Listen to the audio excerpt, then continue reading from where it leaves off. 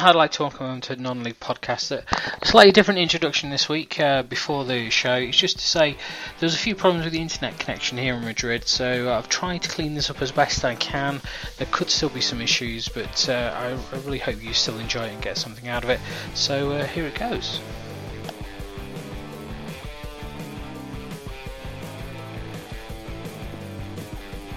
Well, yeah. Hello, I'd like to welcome everyone to Non-League podcast episode 96. I've finally watched a game of football, but probably not our definition of non-league. It's Christian Smith sitting over here in Madrid this week.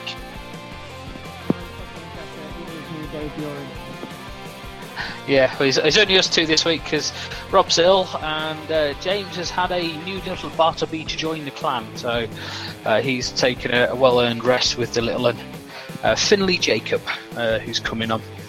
So it's lots happened in the week since we last spoke. There's been some interesting developments in non-league. But first of all, Dave, what did you get up to this weekend? Who you been to see? I was over at the Shea, where I saw Jim Harvey lose his first game as Halifax boss, actually. 2-0 defeat against Forest Green. Very controversial game, and the ref was at the centre of everything. Forest Green got a penalty about 20 minutes in for people weren't sure whether it was a supposed handball or a tussle in the box or whatever, but it was very contentious. And then Halifax had two penalties, decent penalty shouts, turned down in the following couple of minutes. So the game really swung on that. FGR played well. Darren Carter had a super game, as did Pipe, and Parkin got the first goal. His penalty was saved, and then nice finish from the rebound. And the second was a lovely goal on the half hour. Break down the wing from Gino Marsh-Brown. Lovely ball across to Freer, who just tucked in at the far corner.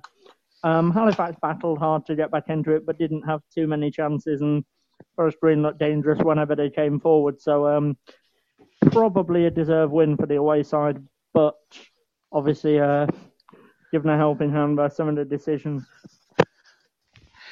Yeah, it was a home side victory that I got to see as I was at the Bernabeu, watching Real beat Athletic Bilbao 4-2. So it was interesting for me to actually finally get to see a game, but not the level that I normally would watch. I saw you met Megan Rapinoe. I did. I was just hanging around in the bar area and thought, that looks like Megan Rapinoe. And then I said to Libby, I'm sure that's Megan Rapinoe. And so she looked and said, yeah, it could be. So I just went up and asked her, and she said, yep. Had a little photo and then just left her. She's over there with her other half enjoying the football and having a look around. So it was a not often you could say that you've met a World Cup winner and Olympic gold medalist as well, and Olympic silver medalist. So she's got a lot of pedigree there. Also Player of the Year for Seattle, and I believe USA Player of the Year in the women's game as well. So she's got a lot of credibility. But I just have to say, before we move on too much, I think you've put in here as well, Dave, 3 wins in a week for Kiddie. They're trying to ruin my thing of saying that they were dead and buried because they're trying their damnedest now to get out of it.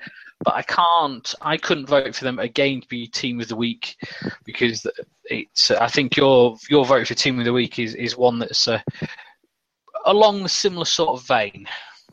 Yeah, Kidderminster have had a fantastic week or two, and they've won in sort of every fashion. They battled back from losing a 2-goal lead to beat Eastleigh. They sort of ground out a win at Boreham Wood, and in this game against Max, they just flew out the block, scored 3 times in the first half hour, played some lovely passing football, and the Max consolation goal didn't come till the last minute of normal time. So, I mean, Kiddie is showing that they can win games in any fashion at the moment, which I think is an incredibly promising team for a team in their position. And I'm sure that it might also cause jitters for Welling and Boreham Wood and Halifax, to be honest, in the coming games, knowing that there's another relegation place they might well fall into. Well, that's the thing. As far as I see it, it's a big ask for them. But now they've got the tails up. It could be the way that they are going, as we say, they possibly will survive. But it's one of those situations. Would it actually be better for them to have a season down, consolidate, and then move forward, rather than hanging on by the skin of the teeth and going through it all again next year? But I don't want to go too much into Kidderminster. I'll just say briefly that I think it would be a good thing for them to stay up now. I think had they still had the former chairman and the financial problems that he caused for the club, then maybe going down a level wouldn't hurt them. But now that the club are getting their finances back on track and are more sustainable, I think it'll be a good thing moving forward for them if they can stay up. So I still think they'll function all right if they do go down to the conference, probably north, possibly south. I would have thought, looking at the splits and where they physically are in the country, they will be guaranteed, if they do go down, to go into the north, because I would expect maybe Gloucester or Worcester to be shifted to the south, rather than obviously Kiddie going to the south. But it'll be interesting to see and what a difference a change makes. Just to warn you, it's going to be a lot of Dave talking tonight, because my internet connection here, we can't actually read half the stories. Every time I try and click on it, I can't get it to load. So I'm hoping that I'm coming across all right. But changes to St Albans, I believe. Yeah, Ian Allenson, who was the boss of Boreham Wood and brought them up to the National League Premier, left Boreham Wood in November. I believe it was because the club had forced a move to daytime training, which clashed with his outside of football job. But he's taken over as manager at St Albans. I think it's just till the end of the season. But they're down in the National South, and I believe they're in a bit of a relegation battle. So he's got experience, in the division, bringing a team up from the division and things. And I know he's been in the game many years, so I think he's quite a solid choice and a sort of, probably a good stopgap before they get someone in the summer. Yeah, so it's going to be an interesting seat down there at St Albans, because they're obviously struggling a little bit, being as they're very close to down there to Hemel Hempstead, and I'm trying to work out. I can't get anything to load to actually work out who is above each other in that division.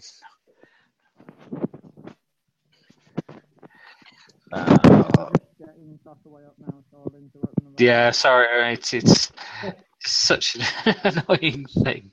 Right, so we're looking at St Albans sitting there in 21st, and obviously they've got Hemel Hempstead, who are sitting there in 11th, and so you're looking there that the little talk, they look very close to those, the city to the town, and there's a lot of rivalry there. So it's interesting to see the Hemel going up, and say St Albans, 28 games, 23 points.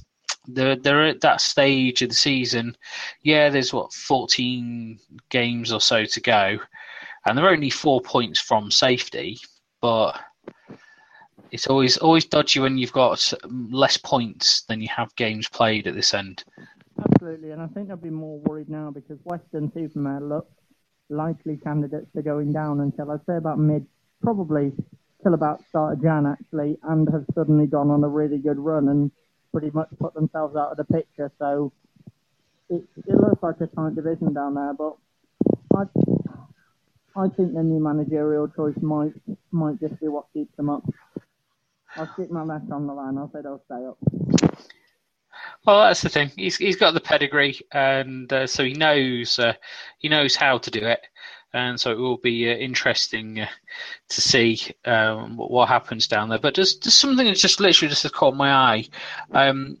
We mentioned travel a lot because obviously some of the distances for the clubs to travel is astounding, and I just noticed that Oxford City, as things stand at the minute, just about coming into half time as we record. They're playing there down there at Wealdstone, and they're fighting for a playoff space. And it's just something I think that maybe because they were switched from the north, Vanarama North to Vanarama South, and so it's interesting that maybe the less travel that they're having to do is actually coming to their favour. They can attract better players. The players aren't as tired because they're not travelling as far all the time, and so it's interesting to see how well that they're doing. I'd also say the North is a slightly stronger league. It tends to have more sort of formally big name clubs like Boston, Stockport County. Obviously, FC United get quite big numbers. The average attendances are higher in the North, and I think the budgets for quite a few clubs are a bit. And I still think the level at National South is good, don't get me wrong, but I think that's also part of it. I think the North is a slightly more competitive division, certainly up the top. I'll agree with you there. As Trinity got a win at the weekend in the very competitive North over Hednesford, very very cold Keys Park, I was led to believe, and I know you were there last season, Dave, so you know exactly what I mean. More recently, actually, it was I was there in the November cold. Was it November? Yeah, it was November. Yeah. It's last year, so it feels like last season. It just seems such a long time ago now. I know. Where's the time going? Because, as I say, Trinity got a win there. The Bernabeu wasn't cold because the seating that we have, they have nice little heat lamps. Places that are like Keys Park. It's cold in Madrid. It's about 5-6 degrees tonight when I was walking back from the train station. So it's not. And Ilkeston, not far from me. Nice little club. But wow, that's definitely an interesting choice they've come up with there to allow 8 of their first team squad to go. Yeah, I mean it's not entirely new. When I interviewed Kevin Wilson, he said that the focus for him when he was Ilkeston boss, and he was there for about 5 years, was to try and get young players to move on, to make a bit of money from players as they kind of matured, and then bring in more young players. It sounds like what they're doing now with a bit of a more extreme version of that model. They've said it's to help bring in new investors, which seems like a bit of a separate issue to... I'm not sure whether most new investors are bothered about, the youth setup and players moving on beyond sort of financial means. So, I don't know, maybe you're a bit more financially minded than me, Chris. And what do you think of it? Well, I suppose reducing the wage bill will make things more of an investment opportunity, but allowing 8 of your first team to leave to sign for some reasonable clubs. So you got Joe Burgess has gone to Boston. You got Joe Doyle and Eli Baker both moved over there to Alfreton. So they've stepped up, and so you're just thinking, well, as an investor, I'd much rather have seen them make a little bit of cash out of those guys. Not a lot, but just a little bit. And yeah, if I was looking to invest, and the wage bill is always taken as a percentage of the turnover of the club, and if allowing these 8 guys to leave takes it down to say 50%, 55%, then maybe it would seem to be a well-managed club from an outside financial perspective, because that's always the thing when you got your wage bill taking the vast majority of all your earnings, which is what you'd expect to some degree. It's what causes problems and becomes unsustainable because you can't invest in the ground, you can't invest in off the field things if all of your money's going to everything that's going on the field, especially if they're not actually delivering. I think that could be the other thing, the underlying thing that we've got there, because it goes back to my little thing about Ferriby, North Ferriby, where they cleared out a few players and all of a sudden they're up there pushing for the top. So Ilkeston are sitting mid-table, 31 games played, 42 points. So maybe they are just looking to consolidate, think about next season, and possibly make themselves more attractive. I mean, it might well, from an investment perspective and in terms of bringing sort of fresh young players who are hungry for games into the side, it might well be a really good move, but it's also quite a big risk pretty much breaking up the backbone of the team and presumably throwing a lot of young players in at the deep end and having them as regular starters partway through a season. I mean, they're too far above the relegation zone to go down. So I suppose if you're ever going to do it during the season, now would probably be the time. But it's still quite a gamble for a club. I think courageous or bold is probably how most people would call it, because when you think at a club like Ilkeston are probably only going to have maybe 14 or 15 first team players signed on contractual basis, and then they'll have the fringe players who are on pay as you play and stuff like that to make it up to the 17-18 that you'd want to take as a squad. It's a huge gamble, really, to ditch half of your squad to say, yeah, let's start building for next year, because mathematically stranger things have happened. They're only 15 points above relegation zone. So they're obviously looking at, mid-table. I think they're going to be okay. I haven't seen their run-in, so I don't know how many games they've got against the lower sides there. But interesting results for Darlington and Salford of a 4-3 game there at the weekend, which saw Darlington win 4-3. And while yes, this sort of number is not FC United sort of territory, but still 881 going to watch a Evo Stick Premier match is a cracking numbers. It's brilliant, and I mean, when we talked about sustainability, I think Darlington deserve a lot of credit for the way they've moved on from the Reynolds era and learnt from all the horrific excesses of a 25,000 capacity ground, a man named after himself, which was getting crowds of just under 3,000. So, I think they do have a potentially quite big support, and they're showing that. And yeah, it's good to see a club that's in the past run so restlessly now in the hands of people who, making it sustainable. And great on Darlow for getting those crowds and all the people following them, because it is a terrific number at fucking step 8 of English football. So yeah, no, step 7. Well, I'm just looking up there at Blythe, who are at home, and Blythe at the minute are 7 points, 8 points clear now. So they've got it all to play for. Although looking at this Darlington, yes, they've got that 12-point deduction hanging over their heads, but I can't see them doing any misdemeanors. Are only 11 points back with 4 games in hand over Blythe. So wins like this away at Salford are very important for them. Blythe had 550 up there. So I know they were only against Ramsbottom, who may not have taken too many fans with them, sitting in the relatively firmly rooted to the table, and Blythe ran away 5-0 winners. But it's still interesting. I think we had a couple of you weren't able to be on, but a couple of weeks ago we had a discussion about how tight some of these divisions are this year. We can't recall as many clubs being in with a shout as what we've got there. Because say you could look at Darlington in third; they are 11 points away with a potential 12 points if they win every game. So it's so tight between the North East rivals. And Workington are doing their best to keep up, and Salford have fallen away somewhat. Whether or not it could be because Gary Neville's over in sunny Spain and doing his work over there at Valencia, I don't know. Because it did seem to me from the documentaries, him and Phil were the ones taking a more of an active role in trying to support Salford. So it's another strange and tight situation is the thing that's getting me where.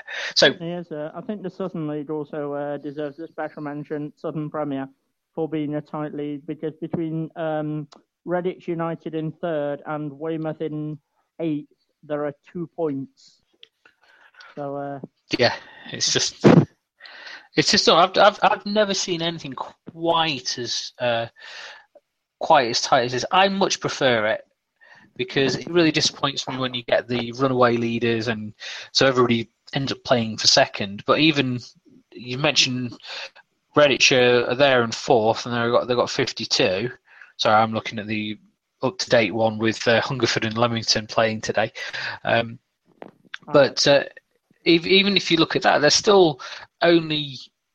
If you look at Redditch, they're only 8 points behind, game in hand, so 5 maybe if you take it. It's still great to see. It's fantastic for the neutral and for fans generally, because it means that every game you go to, pretty much you know there's a good chance of it being tight and competitive. If you look at the results in that league over the weekend, I think there was the biggest gap a team won by was 2 goals, and there were 2 different 4-3s. So it's fantastic entertainment. Yeah, I agree with you. It's just it is a tight in which.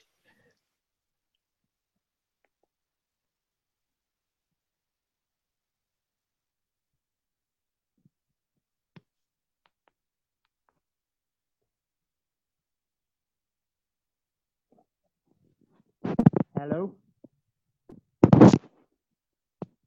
Keeps everybody interested. It hopefully keeps the fans going. Silent at my end for a minute. Could you just repeat that? It was your end, but I couldn't. I say it's the way you actually want it to be, because you want to keep it tight. You want to keep the fans going and keep everybody interested. Whereas it'll drop off if you're going to get to a team who are 20 points clear at this stage of the season, knowing that we've got a limited number of games left, between 12 and 14 if you've played your teams. But I was just going to say, we're going to go. Last week we went for Kidderminster, who got their first win since the 2014. Was it March last year? I believe it was, wasn't it? Yeah, that's their right. First away win. And you found another one, Aylesbury United. Their first away win since October last year, and that's your vote for Team of the Week. But I think for me, it's who they actually beat. Yeah, they beat. They won away at third in the league, St Ives, and the results actually pulled Aylesbury United outside of the relegation zone. I haven't seen any highlights from it, but by the sounds of it, a lovely goal from Bruno Brito, following a cross from substitute Reece Cameron. So, and Leighton lost to Kings Langley, and North Greenford drew against Royston. So it's like I said, it's pulled them out of the relegation zone. So well done to Aylesbury United. You're my Team of the Week nomination. And I think as that's the only nomination for Team of the Week, because obviously with James being on paternity, he didn't mind you to send out his normal tweets. I've just didn't finish work until 6:30, 7:30, whatever time it is. The Team of the Week. They are the Team of the Week, uncontested. And I think Bruno Brito having the name like that is also perfect. So that's just one of those nice things to double up there. But I'm going to click on this link that you've given me for the Player of the Week, and I'll let you talk about him.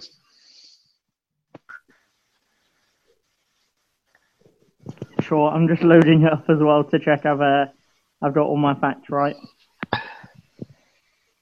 Yep, it is Tim Grice of Leek Town. Leek cruised to victory over Gresley, and Tim Grice scored his 100th goal for the club when he netted in the 23rd minute.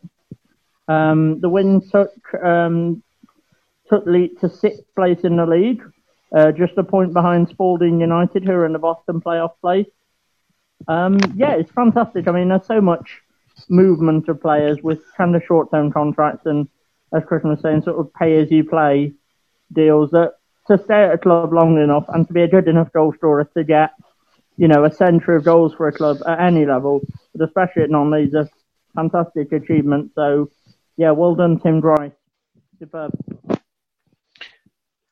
No, I agree. It's one of the things I know that Rob said in the past when he's filled secretarial duties for Hampton and stuff, that it's one thing that you have players jumping around. We had the incident, we've already mentioned Darlington, where we've had a player not just at Darlington, but also other clubs in that local area up there who've been fallen foul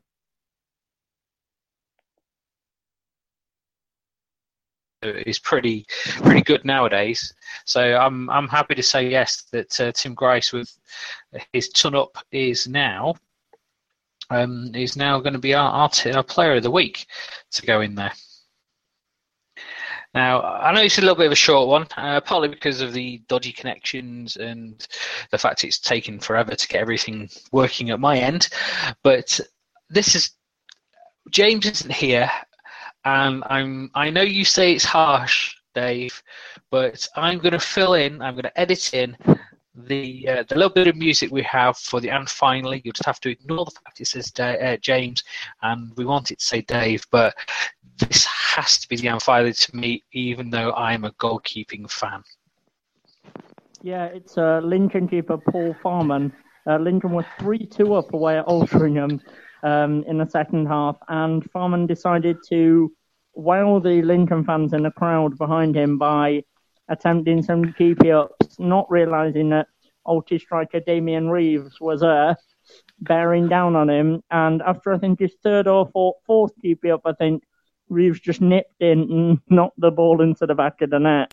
So Paul Farman's a good keeper, and I've seen him play really well this season, but from a neutral point of view, very, very funny moment, and one I don't think he'll be trying again.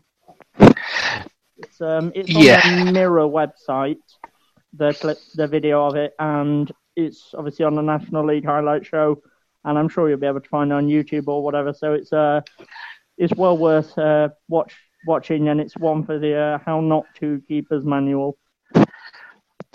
Well, that's the thing. It's I watch, obviously, my son's a keeper. I used to be a goalkeeper, and so I always watch for things like this. And the first rule, as soon as he saw Damien Reeves chasing him down after he took his second touch, he would have thought that should have gone through that ball.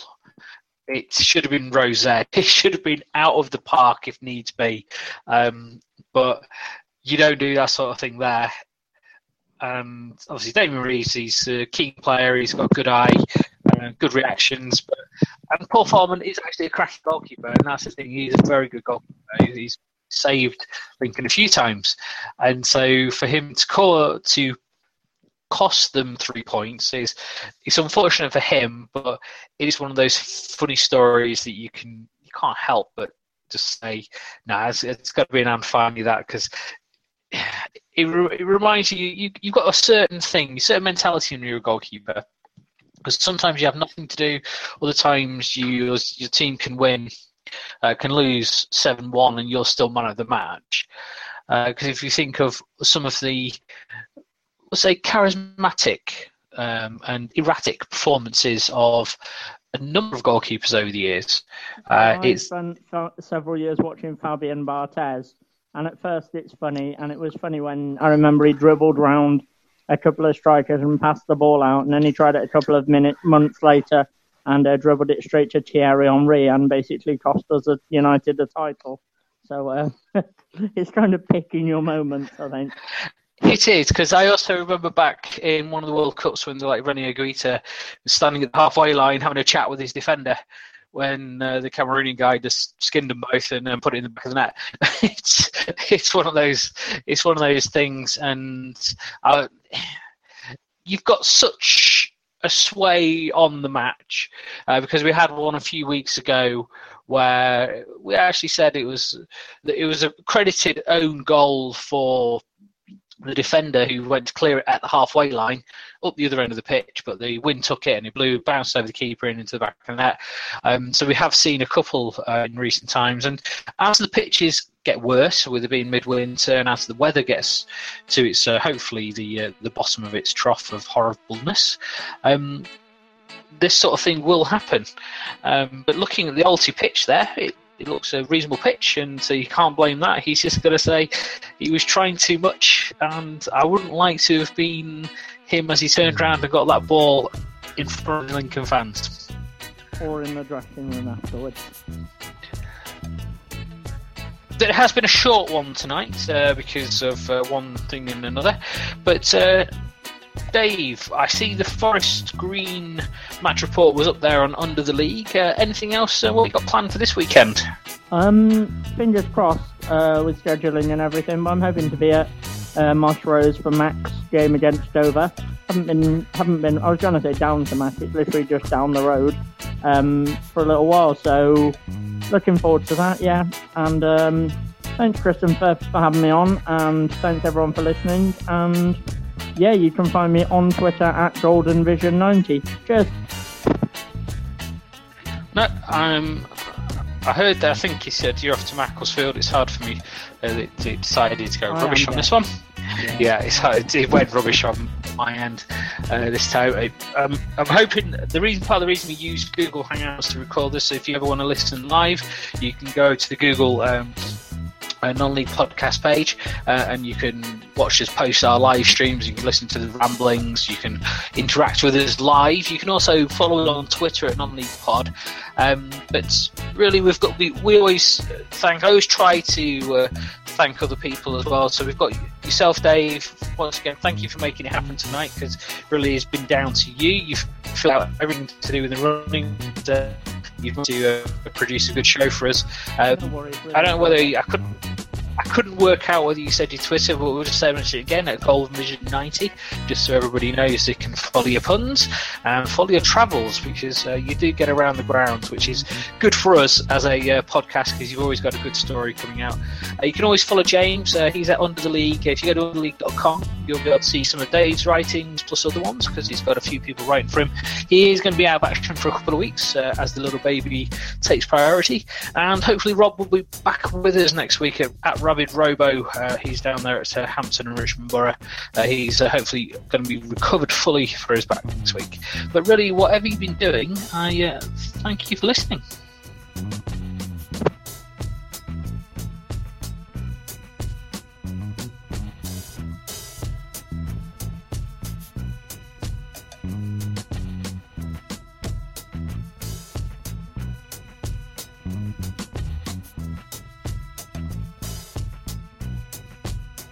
Mm-hmm.